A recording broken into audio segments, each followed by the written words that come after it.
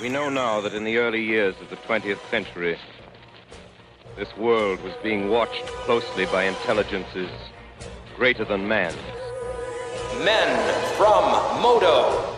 Digital Strategies with Travis Sowers and David Seville. Intellect, vast, cool, and unsympathetic. Broadcast to the world with the uncanny help of Mana Deprived and FacetoFaceGames.com.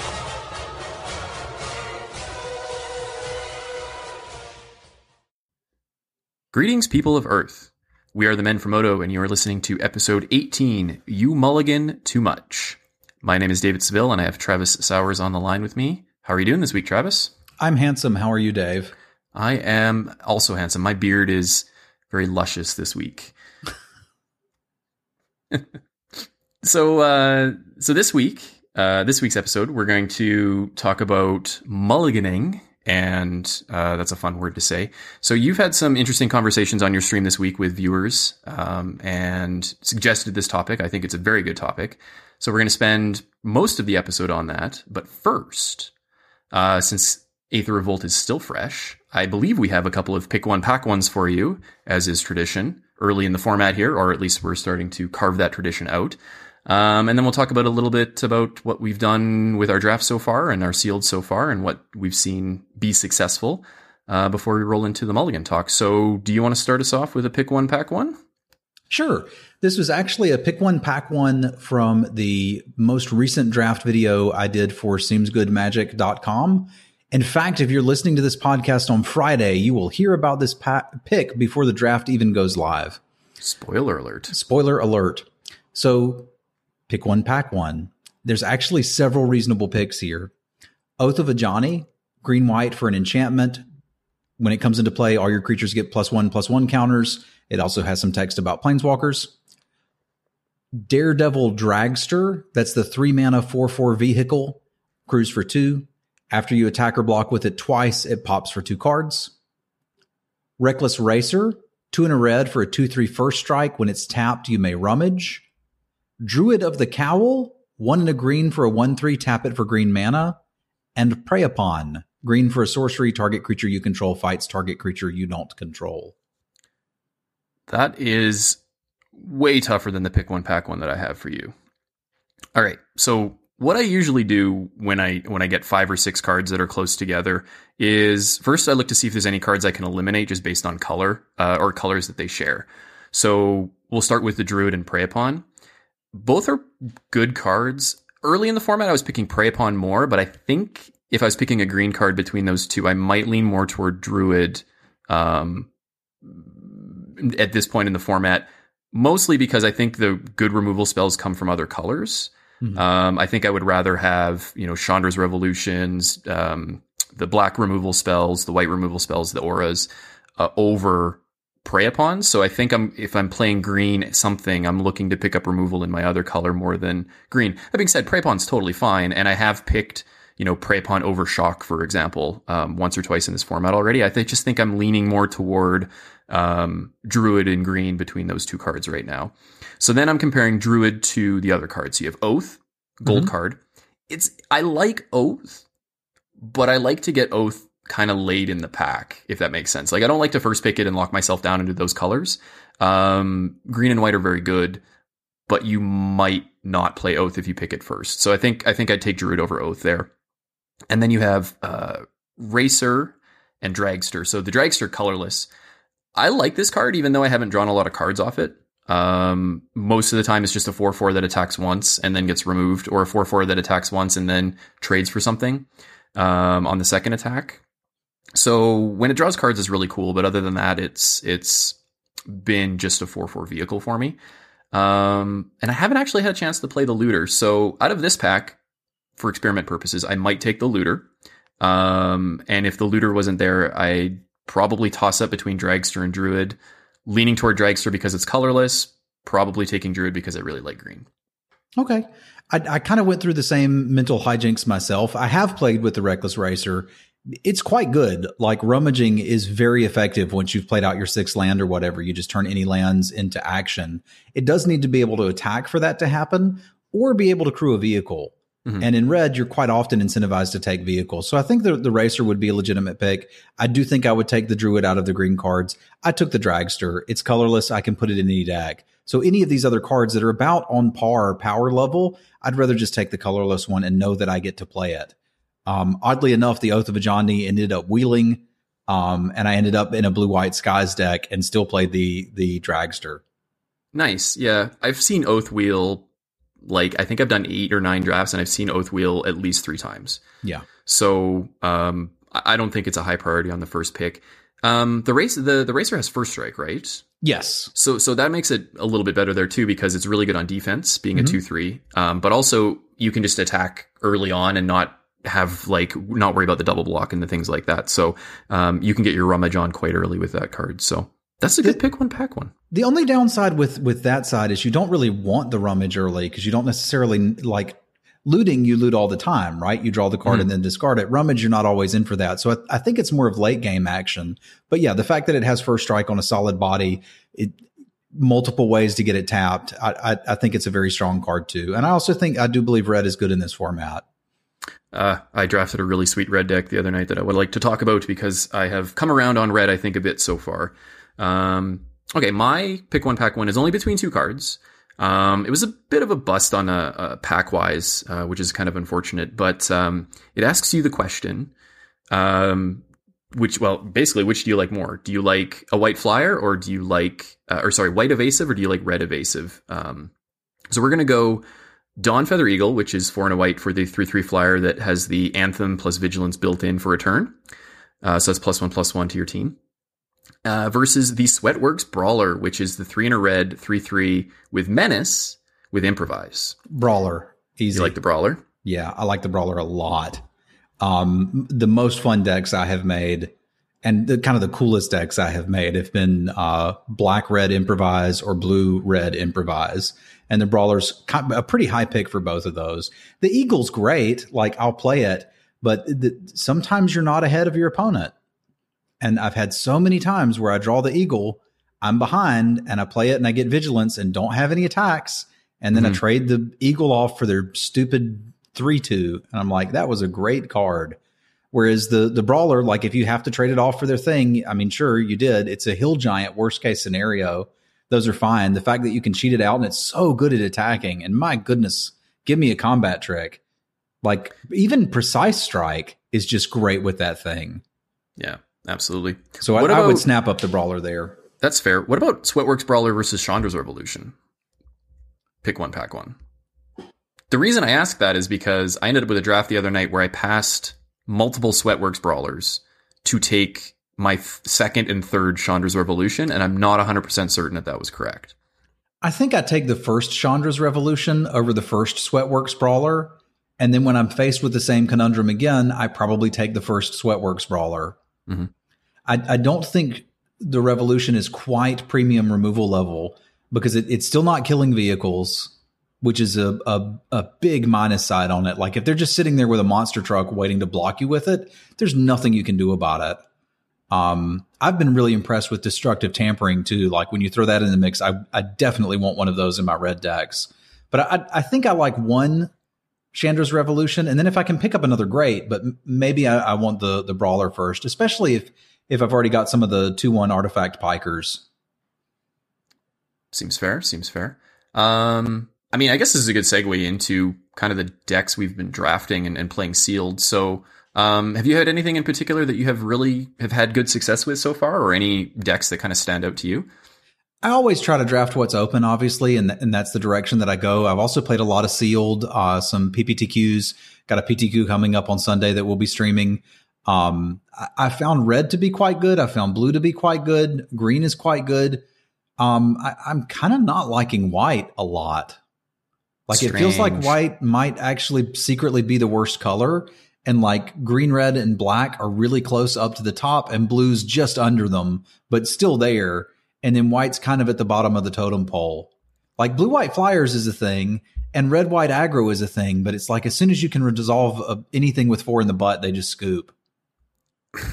I'm trying to figure out why white feels underwhelming. Maybe the top end on white is really good, and the the bottom end of white is really bad. Like maybe the gap between them is really good because they still have really good rares. And you know, like if you're playing a Revolt deck, the Geode Miner is still good, and the Solemn Recruit is still good. The Angel's good, but like after that and the removal, like it kind of just falls off a cliff. Like the white Revolt cards suck. Some of them do. Name one that doesn't. Solemn Recruit. Okay, sure. I mean, okay, the uncommon and common Revolt cards are not that good in white. Yeah. Like you're not excited to play a Countless Gears Renegade, and you're not necessarily going to go out of your way to trigger Revolt all the time, right? Like I had a bit of a conundrum the other day where it was, do I play a Renegade on 2, or do I wait until turn, or do I play something else on turn 2 and then wait and try to pop something like my map or something on turn 3 so that I draw my land to play on turn 4, and then play my Countless Gears Renegade there so that I can make a servo. And it's like, well, the servo doesn't matter. It feels like, unless you're really abusing that. Yeah. Where I found white to be good was in the Hidden Stockpile deck, which was one of the first draft decks that I had in the format, where Hidden Stockpile plus the Countless Gears Renegade helped get that engine going to start. So you could make a servo and then make another servo and then just keep sacking servos the rest of the way and always have one or two left to hang out and block with. But like the Harpooner has been underwhelming. I don't think I've killed a single thing with the Harpooner. Unless you're playing the Felidar Guardian, it feels like you're not getting any value off of your white Revolt creatures. The Black Revolt is just seemingly so much better, and that's just because it has Vengeful Rebel. Yeah. Right? And like the Night Market Lookout, or the Aeronaut, which one is it? The one that's the 2/2 that becomes a 3/3. It's decent, but it's I don't like it.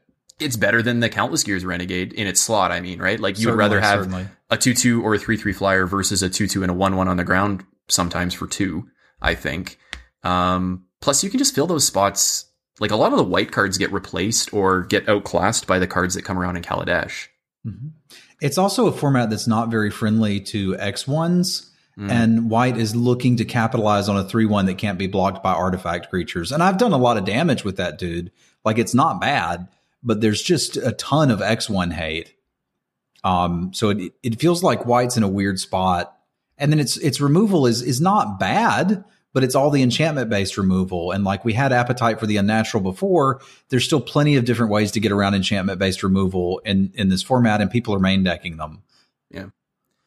I mean, the floor on white is not that low, though, right? No. We're not talking about green and Battle for Zendikar, black and Avacyn Restored. You can still play it, and I'm going to play plenty of white decks. I'm just saying, from my experience so far, white doesn't seem to be as good as the big three of Jund colors, basically, and then blue's right under them. Like, you give me some Aether Swoopers, and we can do something. That's true. Seems like I can get all the Caught in the Brights that I want, though. Like, I keep seeing it 7th pick, pack 1, and I'm like I draft a lot of white because I end up getting, I draft 5 on-color cards, and then I get past the 6th pick Caught in the Brights. I'm like, well, I guess white will be a support color. Actually, I found white is a good support color.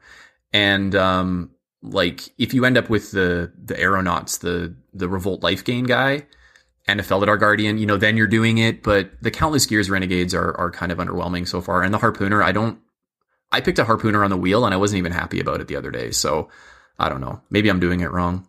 No. I don't think you're doing it wrong. I think white as a support color makes sense to me. 10 anything cards, 7 white cards, we're in business. And you're right. The Aeronaut dude that blinks and gives you life, or Revolt gives you 5 life, that's a very strong card. Mm-hmm. What about some cards archetypes that have surprised you, color combos that surprised you? Anything that's kind of struck you out of left field? Like, hey, this is really cool.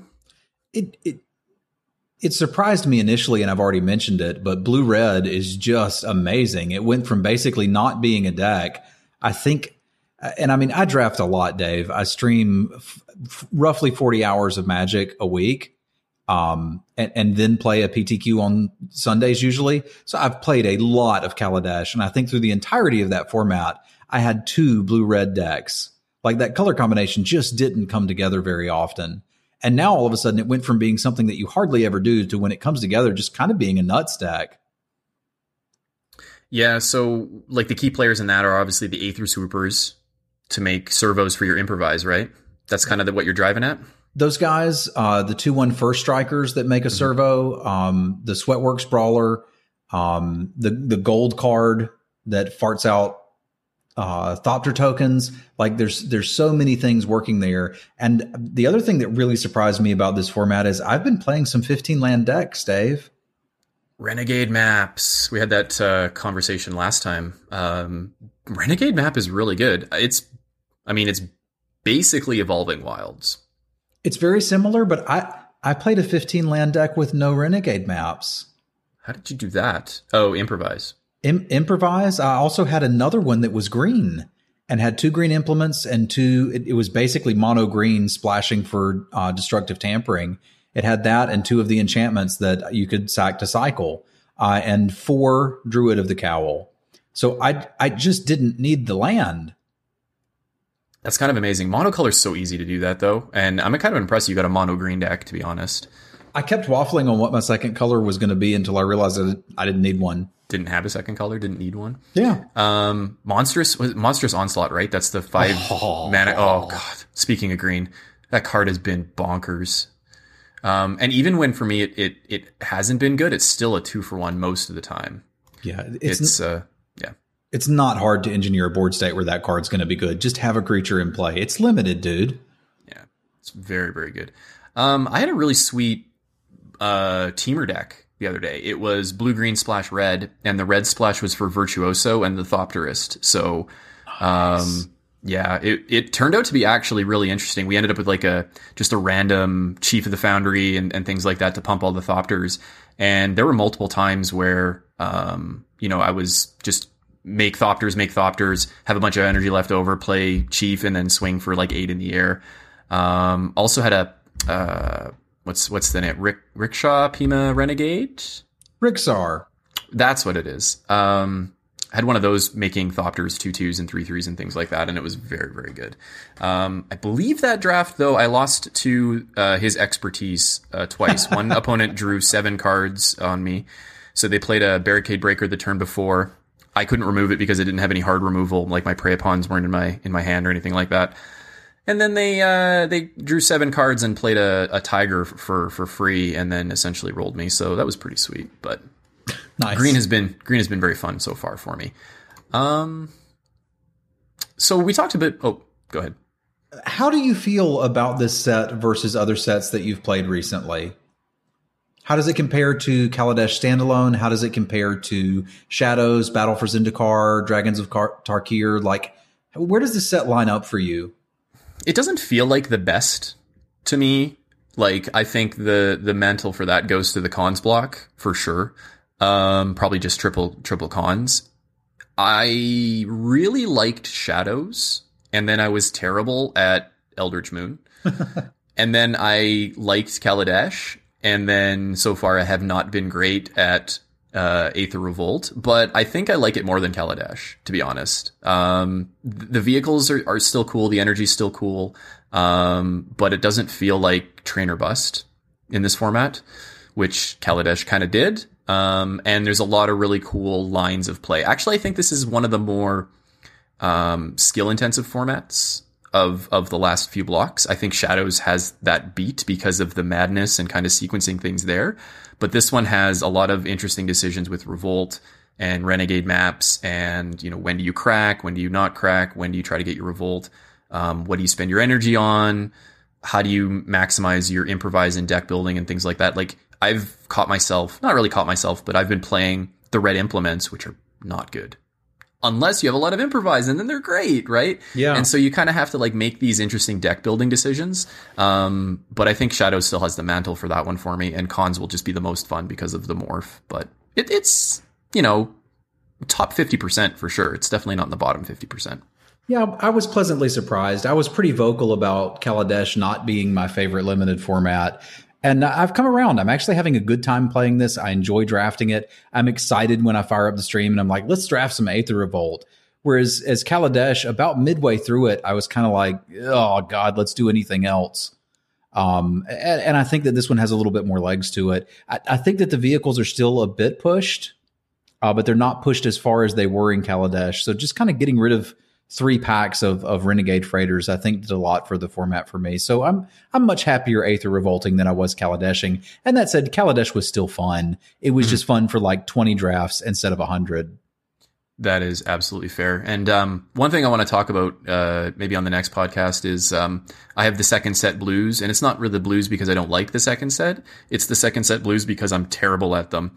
I've been charting going back and charting my win rate, so I keep track of all of my drafts in a spreadsheet and my win losses and things like that. And there's a noticeable pattern where my win rate goes way up for the first set in a block, and then goes way down, and then goes way up for the first set in the next block, and then goes way down.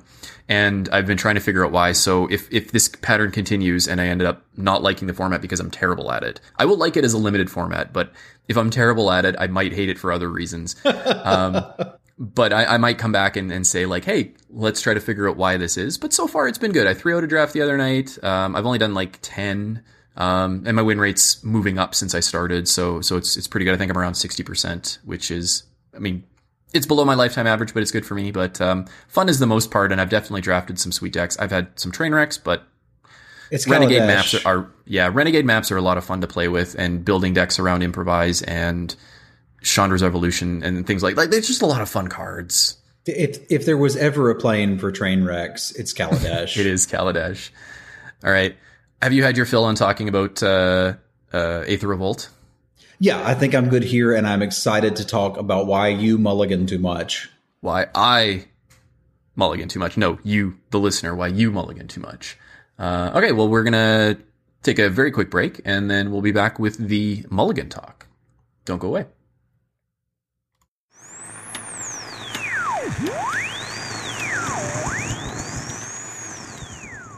Dave Seville, you mulligan too much. You're a liar. Nah. I actually went through and did a lot of math to prep us for this, and I have some things to share with you.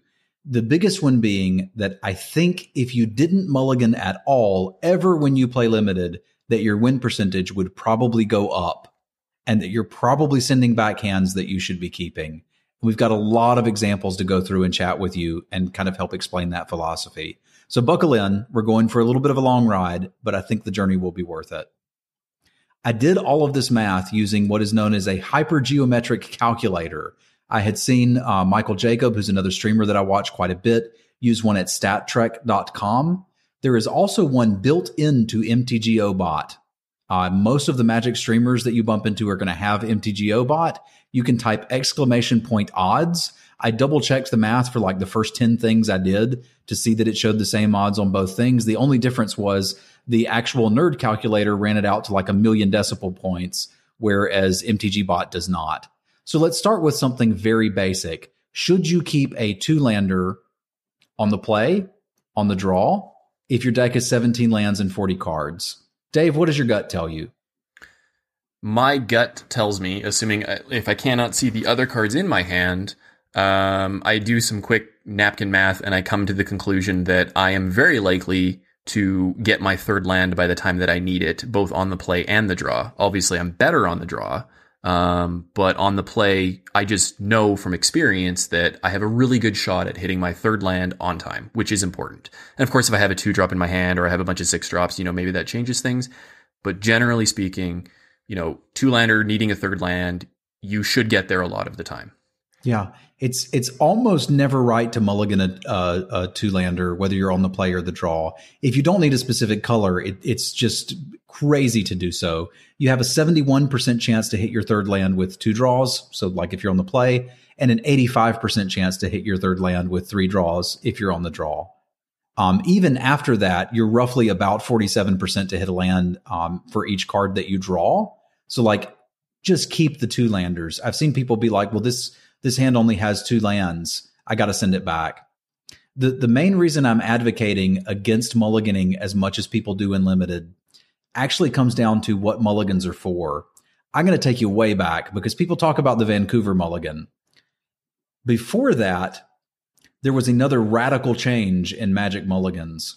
When I started playing, there were 2 scenarios under which you could mulligan. One was if your hand had all lands, and one was if it had no lands. In either case, you had to show the land to your opponent, and then you could mulligan. That was it. You had to keep all one landers. You had to keep all landers. You didn't have to make a decision at all. The decision was basically made for you when you looked at your opener. So that rule was changed, and now we can choose at any time to go down a card to get a new look. And the main place where this has an impact is in Constructed. It's not in Limited. Let me walk you through a few things here.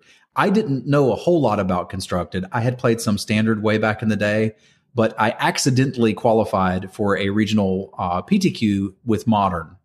I practiced Jund for about 2 months. I 0-2'd the event. Then the next week, I played in a Modern PTQ finals and came in 9th place. So what did you learn in that week? I didn't actually learn anything in that week. I just had 2, rough draws in the beginning of the tournament. Like, one individual tournament does not make or break you. But I have 5-0'd leagues with Jund. I have 0-3 leagues with Jund. I got a lot of experience playing Modern. And like, there's 7 land hands that you can have in a Modern Jund deck that are simply not keepable. Like a bunch of red and green sources, 2 Lilianas, and a Huntmaster. All of a sudden doesn't look like a good hand. It's not fast enough. Like in Jund, generally speaking, even in the blind, I wanted to have a discard spell. I wanted to have a 2-drop threat. I wanted to have at least a 2-drop removal spell if I didn't have a bolt. That's where those things matter, because in Modern especially, the game is in many cases essentially over by turn 3 or 4. And that's just not the case in Limited. The numbers here tell us something very specific. A long time ago, MTG Goldfish, which is where these stats you're going to hear came from, was able to actually data mine things on Magic Online. They're not able to do that anymore. I understand there's some thoughts about the pros and cons of that, but I'm not here to discuss this. I'm just looking at the data that we do have. In the latest 4 sets that they've analyzed, which are Fate Reforged, Dragons of Tarkir, Magic Origins, and Battle for Zendikar, they've given us the percentage of people who win a game after a mulligan. In Dragons of Tarkir Fate Reforged, it was 37.52% to win if you went to 6 cards, down from roughly 50% if you kept 7. In Origins, it was 37.3%, down from roughly 50%. And in Battle for Zendikar, it was 38%, down from roughly 50%. So in all of these cases, you're giving your opponent something close to a 12% edge to beat you by mulliganing. That kind of surprises me because the Vancouver Mulligan came in around Origins, especially for Magic Online. I believe it was in for Origins. So I'm very surprised that it stayed consistent between Dragons, Origins, and Battle for Zendikar. I would have expected that the Vancouver Mulligan, which is the Scry 1 Mulligan, would have increased those percentages quite a bit. I imagine that it did some very wacky things to Constructed because, again, there are times where you're just looking for something very specific. I need to have my turn 1 discard spell. This hand's great if I can draw a Dark Confidant or a Termagoyf or a Scavenging Ooze, etc. And that's not really the case with Limited. With a 40-card deck, you can't mulligan looking for a specific card unless it's Pack Rat and you're running 39 Swamps, right? So the idea is a lot of people would look at that and say the Vancouver Mulligan must have changed this. We're looking at 82,887 games of Battle for Zendikar. That's with the Vancouver Mulligan rule. And going to 6 puts you at 38%, down from 49.7 on the play and 50.3 on the draw. If you go to 5, you're at 21% to win that game. At 4, you're at 11%, and they didn't even bother counting molds to 3 because who cares, you're dead. I think I've won once with a mold to 3 in the entirety of the time I've been playing Magic. Oh, it feels so good. I've done that twice. It does feel so good, but it hardly ever happens. Yeah, it's Magical Christmas Land there, right? Yeah. So why does your win percentage go so far down when you mulligan? The easiest way to answer that question is, Dave, what is the coolest thing you can do in Limited? You can win. No. Winning is obviously a thing, but name for me a card that you've really loved in Limited. That I've really loved in Limited? Yeah, one that's just anything. An awesome card. How about the Ridgescale Tusker? Ridgescale Tusker. Okay, that's a great card. What it's doing for, I'm going to give you another example, and let's just think about this for a second. Ridgescale Tusker, I can draw the parallel to, but Flametongue Kavu. Mm-hmm. What's so good about that card? It kills things. It's 2 for 1. I see where you're going. You're getting 2 for 1s. Yes. When you How do you get mulligan, 2 for 1s? Yeah. When you use a combat trick and they've double blocked and you get a 2 for 1, you're like, yes, I'm winning this game. When you mulligan, you're just handing your opponent a 2 for 1 right off the bat. Just saying, let's start this game out with you getting a 2 for 1. Now, as this game Magic used to only be about value and trades like that and getting 2 for 1s. And as we've gone forward and the power level of the sets has been pushed a little bit, that's not always the case. So I'm not seriously saying that you should never mulligan anything. And we'll talk about some scenarios where maybe you should and you shouldn't. But I want you to be aware that as soon as you go to 6, you are handing your opponent a 2 for 1 right then. It's like, let's just start the game with you cast a divination for free. Let's just start the game with you cast a mind rot for free. Let's just assume you're going to blow me out with a combat trick and then start playing. And that's a colossal handicap to put yourself under. In the points I made earlier about why you mulligan and when you mulligan, it's in Constructed when you need a specific card. And a lot of people start playing Magic with a kitchen table deck, and then one of their buddies helps them upgrade it to a standard deck, and they learn things. Like, if this deck doesn't have, a 2-drop creature, a 3-drop creature, and a removal spell, I have to mulligan. And that's very reasonable in Constructed, where you're looking for a specific card, and the game will sometimes be decided in 5 or 6 turns.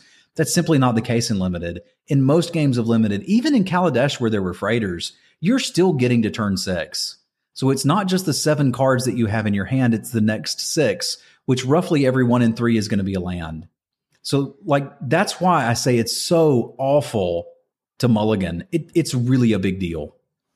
So essentially what you're looking for is, maybe opportunity cost is the wrong term, but you're looking for what your expected win rate is. So if you look at your hand and it's in the dark, it's 50% to win, right? Like, sometimes it changes on the play, on the draw, depending on the format or whatever. But generally speaking, looking at these stats, you're about 50% to win with 7 cards, period, over a large sample size.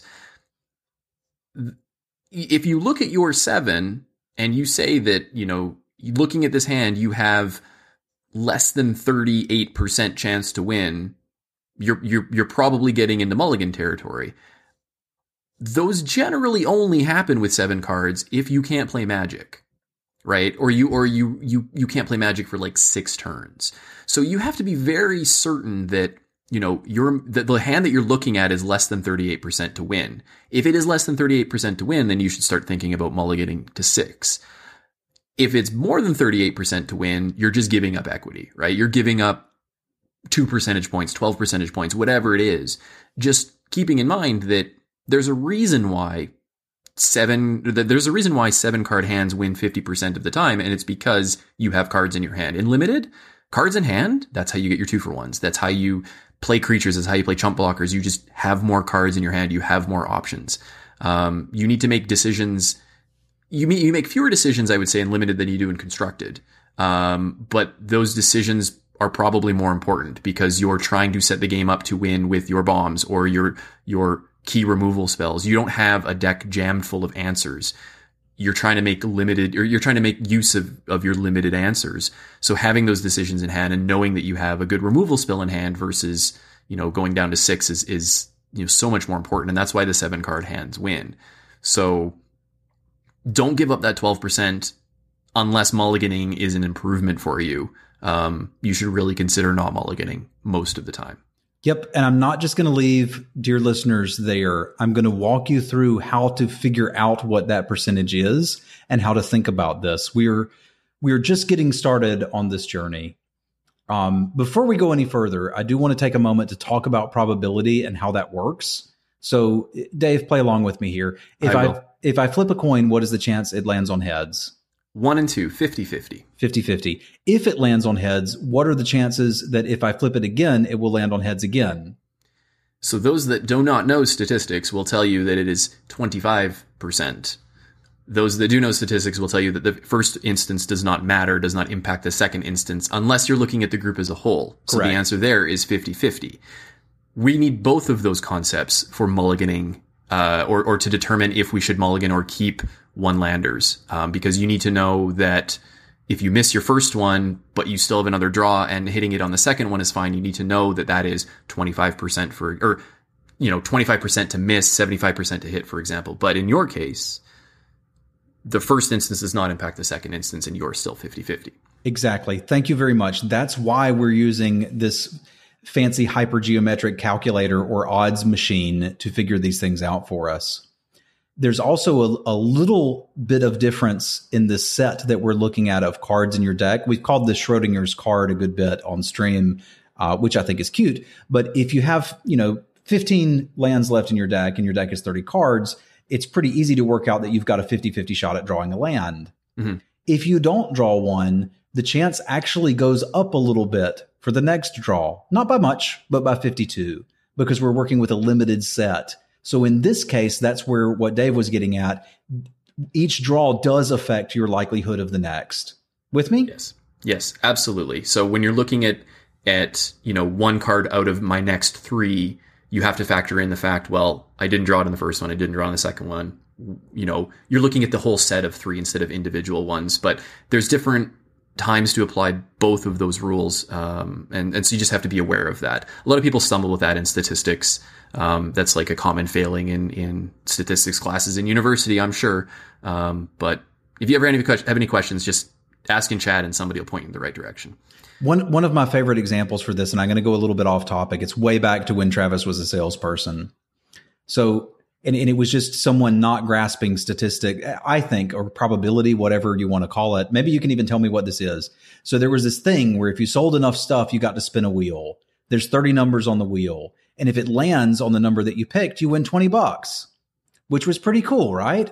Right. So every single time I won, they said, Travis, what's your number today? And I said 1. And I spun it. It's never going to hit 1. You're crazy. No, it wasn't that. I just did that. And then one of the guys finally said, you're really smart, man. I see what you're doing. You're picking 1 every single time, because every time you don't hit 1, that means you're getting a little bit closer to the 1. That's you're getting not how there. that works. And That's not how that works. And I said, no, I'm picking 1 because it literally doesn't matter what number I pick. There's not actually a choice here. Like, they could just not have numbers and have a bunch of red dots and 1 green dot. It makes no difference what number I pick, so I'm not wasting any mental energy on what to pick. And he's like, well, that's just not how that works. And I was like, you're right. I got to go sell some things. That is how that works. I find debating statistics with people that don't understand is a lesson in frustration. And it's no knock on people that don't understand statistics. Like, some people don't get math. Some people don't get certain types of math. I struggle with certain concepts in other topics. Like, that's fine. You're not any less of a person if you don't understand how statistics work. But the number of times that I've run into somebody that doesn't get the concept of, lottery numbers, for example. Oh, this is a great example. I once got a lottery ticket. I never buy lottery tickets, but when I do, I go like the numbers are 1, 2, 3, 4, 5, 6, 7. Actually, that's really bad. I shouldn't do that because there's a lot of people that probably do that. But if I pick a bunch of numbers in sequence and they look at the ticket and they're like, why would you do that? Then what are the odds of the numbers coming up? The 1, 2, 3, 4, 5, 6, 7. And I was like, it's the number. It's the same as them coming up with 7 other random numbers. It doesn't matter. Like, the numbers that I pick is still 1 out of a billion possibilities. But they just don't understand that. Or roulette players are the worst for that. They'll see the big board of roulette numbers that have come up in the last 30 and they're like, I'm going to bet on 00 because it hasn't come up yet in the last 30. And it's like, it doesn't friggin' matter because the roulette wheel doesn't have a memory. Yeah. Right. And the casino is aware of that. And that's why they're showing you those 30 numbers, because that'll get you to bet. Exactly. And I also would agree with not knocking people who don't understand statistics or don't have a good head for this. But I would say if you want to get good at magic, listen to what we're saying here.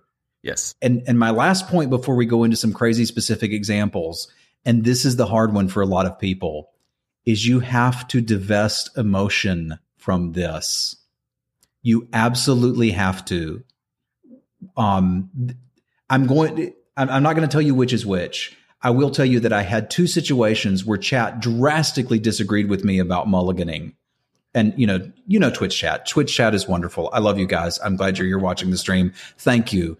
But Twitch chat can be a fun experience. In one of them, I actually drew the 10% and lost horribly. In the other one, I drew the 68%, easily won, and had half the people in chat saying how lucky I was. but you have an advantage when you're playing on Magic Online. Go right now to my stream and type !odds, or go to Dave's stream and type !odds. You can use this tool. You can go to StatTrak and pull up the hypergeometric calculator and use this tool and find out that information. If I bust out a pen and paper or a calculator at a GP, they're going to call a judge on me, and they should. I shouldn't be doing that. I don't have time to do that math. But you've got 25 minutes on your clock, man. Use it. Once you've done that, accept what the odds are and then step away. If I do the math and my hand is 70% to draw the land that I need to get there, I'm good to go. That's all I want. If I don't draw it and I lose, that doesn't mean I made the wrong decision. I would argue that I made the right decision every time. One of the examples was keeping a one-lander. I hardly ever do that, but the math said this is absolutely what you should do. And I would argue that when I did draw the lands, curved out and wrecked my opponent, I didn't get lucky. Getting lucky would have been not drawing the land. Because for me, getting lucky is beating the odds. I didn't beat the odds. I just recognized what they were and went with it. Yeah. So don't get mad when you do the math and you're like, I should keep this, and then you don't get there. Be like, oh, screw math. Math is wrong. And don't gloat about it when you check the odds and then the odds are with you. You keep the hand and you get there. Just remove all that emotion from this. We're just talking about, do you want to win more at limited? If so, let's walk through some examples. Do you want to win more at limited, Dave? I love winning at limited. So yeah, let's go through some examples here. We can do a little bit of a deep dive. And then I want to come back to your GP comment about not being able to calculate it. And maybe we can talk about just different breakpoints in there and just estimating these things, because there's a lot of things you can do for just, if you don't have a calculator in front of you, you can, get close to what the actual number is enough to make a decision. So I want to come back to that after these examples. Okay. I'm going to walk you through first from a sealed PPTQ that I did on February 5th. I'm on the draw. The opener is Mountain, Mountain, Mountain, Aetherherder, Druid of the Cow, Riparian Tiger, and Nissa Vital Force. The deck has 9 forests. Do we keep? That's a rough one. So if you don't draw a red card or a green source, you are not playing Magic. Correct. If you draw a green source, you are large and in charge. Nissa's 1 green, right? Or is she 3 green? 5 total, 2 of which must be green. 3 green. Okay. But if you hit a green source, you're playing your Aetherherder on 3 and your Nissa on 4, which is bonkers. Mm-hmm. So, like, if one of those mountains was a forest, obviously you snap keep. That's not where I'm going at here. But if one of those mountains is a forest, your win percentage with this deck is probably heavily tilted in your favor.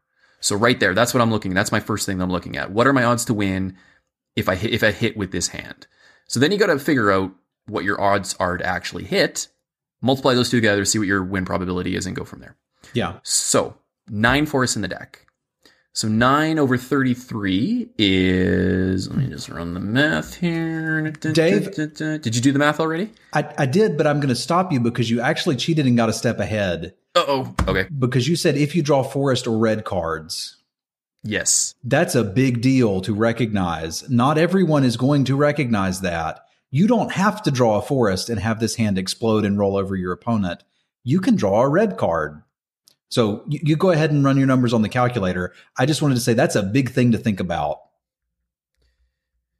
All right. So 9 times 4 is 30. 9 times 4. Oh, I did actually do the math. I was going to say, you should do the math. I don't want to do the math here, but basically I want to walk through how I estimate this. So if I'm doing it on paper, 9 into 33 is pretty close to 9 into 36, which is about, 25%, right? Mm-hmm. 9 times 4 is 36. So you're looking at 25% to get it off the first one. And if you were you on the draw or on the play? You're on the draw. So you have 2 looks. So my estimation is how you do math in probability when you're trying to figure out at least one. The easiest way to do is to do the math for not hitting any and then working backwards from there. So the math to not hit any is just hitting forests is about 3 and 4 times 3 and 4. So 75% times 75%, which is 3 and 4, 9/16. So that's around 50-50. So you're about 50-50 just to hit a land or just to hit a forest on turn 2. That's not even factoring the red cards. They get to buy you another turn. So if I'm 50-50 just to completely steamroll my opponent with this, plus I have what I call in poker, or we call in poker, redraws, or like basically if you don't get there on the first card, you can get there on the second card. Your odds just go way up. I don't even need to do the rest of the math. I'm just sold, right? Yeah. Like 50-50 to basically just outright win the game, plus all the extra win percentage that I get if I hit any other card or I draw my forest on a later turn. Yeah. So basically, Dave is very close here. The exact math, according to the hypergeometric calculator, is you're 48% to have a forest by turn 2. That was close. You were very close. You are 63% to have a forest by turn 3. The odds of hitting one forest or a red 3-drop or a colorless 3-drop or Cathartic Reunion, which is in the deck, are 90%. So basically get wrecked, chat that told you not to, or that you should have mulliganed. Except I drew all green cards from there and lost the game. Ended up discarding 2 hand size. That feels so bad, but I mean, you can't look at the results. No, and that's what I'm saying. And this was a big one. I'm in a PPTQ. If I win this, I get the token. If I lose it, I don't. It's game 3. Like, that's why I left out all of the pressure that's here, because it's just the math. So I actually got lucky here. There was a 10% chance that this hand would fail drastically, and I hit it.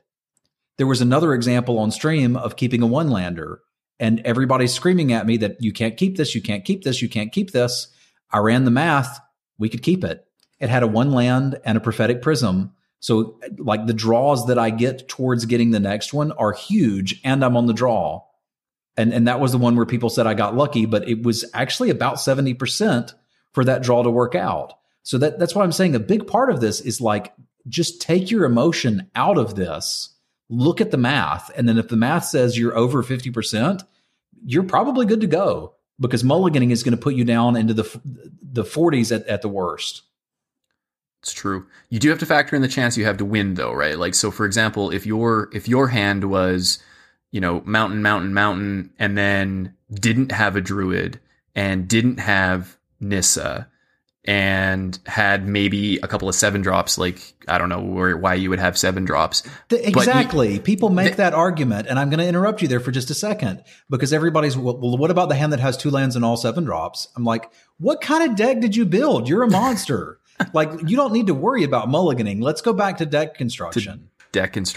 But the 50-50 rule that you kind of tout on stream is like, I slightly disagree with you there. I don't think you should always just say if it's over 50%, you should go for it. But I think you still need to factor in, like, how good is this hand? And generally speaking, the hand is going to be good enough to get there. But there will be times when, you might be 60% to get there and you're like, well, like, this hand just, I don't know, maybe you just have nothing but renegade maps in your hand. You can't keep that, obviously, right? So I guess that factors in, though, because if you have a bunch of 7-drops in your hand and you have 3 lands, you need to hit running lands. So you should be calculating, how do you hit your, how do you get to your 7th land drop, or what are your odds to hit creatures instead of lands? So maybe you're right. Maybe maybe I just talked myself into this. Maybe the 50-50 rule is correct. You just have to apply it differently if your hand is bad. You're looking to hit different outs, right? So for example, in my example, if you didn't have Druid and Nissa, your outs that you're looking to hit are not lands. You're looking to hit red spells instead, right? You're looking to hit Cathartic Reunion and 2s and 3-drops. So you need to factor that in as well. Yeah. And like I said, imagine that you drew 10 cards in Magic instead of 7, and then you didn't draw a card for the first 3 turns. Like, that completely changes what you're going to be keeping and what you're not going to be keeping. And roughly 1 out of 3 cards in your deck is a land. So, like, I've just seen people send back hands that they don't need to send back. I've seen it on other people's streams. I've seen it in videos. I've had people ask me for advice on mulligan. Like, jokingly, I will say, I actually played a game against KYT while we were at, I think it was GP Providence, where we were just playing with our team sealed decks. And I said, keep, before I looked at the hand. Like, this has been, and I was doing that to mess with him, and we played the game out and it was fine, because most limited hands you should just keep. But let's go on through to another example. Sure. I think I've got a really good example here. Yeah, this is from another stream that I watch on occasion. I'm joking. I don't watch it. It's from Dave's stream. This is an Aether Revolt draft on February 7th. We're on the draw. The opener is Mountain ×2, Plains ×4, Chandra's Revolution. The deck has 16 lands and a map. For odds, we're going to count the map as a land. Yeah. So is this a keep, Dave? I ended up keeping it for a couple of reasons, but we're not going to worry about the matchup. We're going to worry about the math. So what you left out is the number of 2s and 3s that were in my deck. And I had a fair number of 2s and 3s that were action worthy. So I don't have the exact number here. Do you remember the exact number? It was something like 11. I have the exact odds for you. I did do the math on those. Was it 11 2s and 3s? I can tell you that after doing the math, you were 52% to hit a 2-drop by turn 2 and 85% to hit a 2 or 3-drop by turn 3. So there you go. So we had an interesting conversation about this on stream. So I looked at it and I factored in the fact that I had double white, which I needed for one of my cards. I had Chandra's Revolution, which is a decent kind of tempo play, put my opponent behind, hopefully, and removes most things that my opponent would play. I factored in the number of 2s and 3-drops that I had, and it's like, well, as long as I don't draw all land, right, I will probably get there by turn 4 and have something to play and be playing Magic. My deck topped out at 6, and I had lots of 2s, 3s, and 4s, mix of creatures and removals and things like that.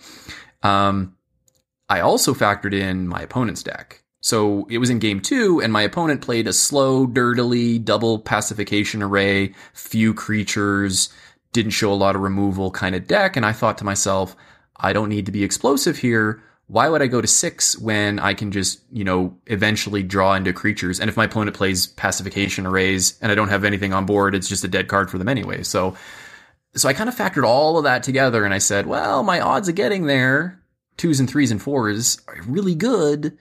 Plus, I have a chance to win, even if I'm kind of slow and a little behind. So I kind of all factored all that together, and then chat told me I was dumb for doing it. And then I proceeded to draw land off the top on my first one, and I was like, am I not going to get there? But we took the emotion out of it. We did the math, and we just had faith in the odds, and we got there. Yeah. And I actually agree with that keep because of the taking opponent's deck into factoring in the opponent's deck. Like, that's the last piece that I can't exactly give you a percentage point for, right? Is that hand is not keepable in some scenarios because you're still like 33% to draw a land roughly every draw step from there, right? Mm. Like, you're going to draw more lands and the deck topped out at 6. Like, you just legitimately had nothing else to do with those lands. But if you know your opponent's not putting you under any pressure at all, it's really not a problem. If we're keeping this against a hyper aggro deck that's playing Toolcraft Exemplar, Nerd Ape, a bunch of just really aggressive stuff on the draw, you can't keep that at all. You've got a mulligan and get a 2-drop. And you can take things like that into account as you're looking at your hand. I'm just saying, don't take them into account quite as deeply as you do. Let's say your opponent curves out with a 3-1 into a 3-3 into a 4-3 in game 1 and rolls you over. That doesn't mean they're an aggro deck. You saw 3 cards out of their deck. Like, that may be the only 2-drop that was in their deck, and they meant to put it in there to block the other person's 2-drop. So calculate how long did the game go? Did you play a 20-turn game where you saw most of their deck and you really know what you're up against and you can make a good decision? Or did you play 5 turns and then scoop them up after you missed your next land drop so you didn't show them a card discarding the hand size? Like, all of this comes into play, and I can't give you the odds on that. But I can tell you, generally speaking, you mulligan too much. If you've got some friends to play with, play a couple games of Limited where you're not allowed to mulligan and see how it works out. I think you would be surprised. I think you would be surprised as well. I would definitely be surprised. But I think the key when it comes to evaluating what your opponent is doing is just like thinking about how often does the hand that you have beat your opponent. And obviously in the dark in game 1, you don't know that information. So game 1, I don't know if I keep that or mulligan that. It's tough to say. The average Limited deck is not hyper aggro, so maybe I'll keep it. But I think we played the first game like 14 or 15 or 16 turns, and I eventually got through all their pacifications arrays and things like that. And so because I had that information, I looked at my hand and I'm like, well, if it was just 7 random cards, I'd probably give myself, giving what I know about my deck, more than a 50% chance to win, just on how my deck is constructed to go up against this one. I have a lot of cheap threats. I have, removal for their 1 or 2 creatures that we ended up seeing. And because of that, I think that helped me make that decision. So, I might have kept a 1 card hand that was just Chandra's Revolution, for example, because I'll get there eventually. Right. Mm-hmm. But yeah, it's interesting. And the most important piece in all of this is that 12% that you lose when you go down, right? So you need to weigh that heavily in your decision. Like, you are just giving up 1 game out of every 10. You're getting 2 for 1. You're getting 2 for 1 every time you mulligan, and the scry doesn't change it, because all you're looking for with the scry and limited, like, let's be honest, when you scry, you're looking to hit a land drop or to put a land on the bottom. That just doesn't matter, because the top card of your library is something like a third of a chance to be a land anyway. Like, that's just not a card. Things where you can scry and then draw a card, things where you can scry repeatedly, that's where you hear pros say that scrying is worth half a card. It's just not when you mulligan, because you've already been 2 for 1. Let's say you've been 1.5 for 1. That still doesn't particularly feel good.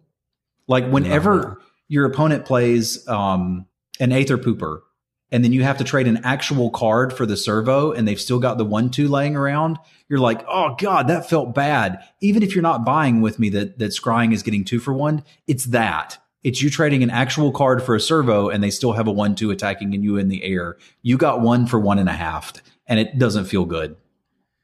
It does not feel good. Although, to be fair, mulliganing, like looking at your 6 and deciding if you want to keep or not, is so much easier with the scry than it used to be.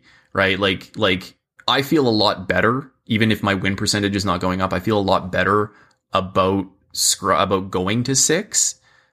That's probably wrong, but they definitely got rid of a lot of the feel bads with that scry rule. I wonder, actually, I'm just looking back at your stats here. It's interesting. The win percentage definitely jumped on 5 cards between the non-Vancouver mulligan and the Vancouver mulligan. So that's interesting that scrying on 5 has more of an impact than scrying on 6 does to the win rate. If by jumped you mean 2 percentage points, then yeah.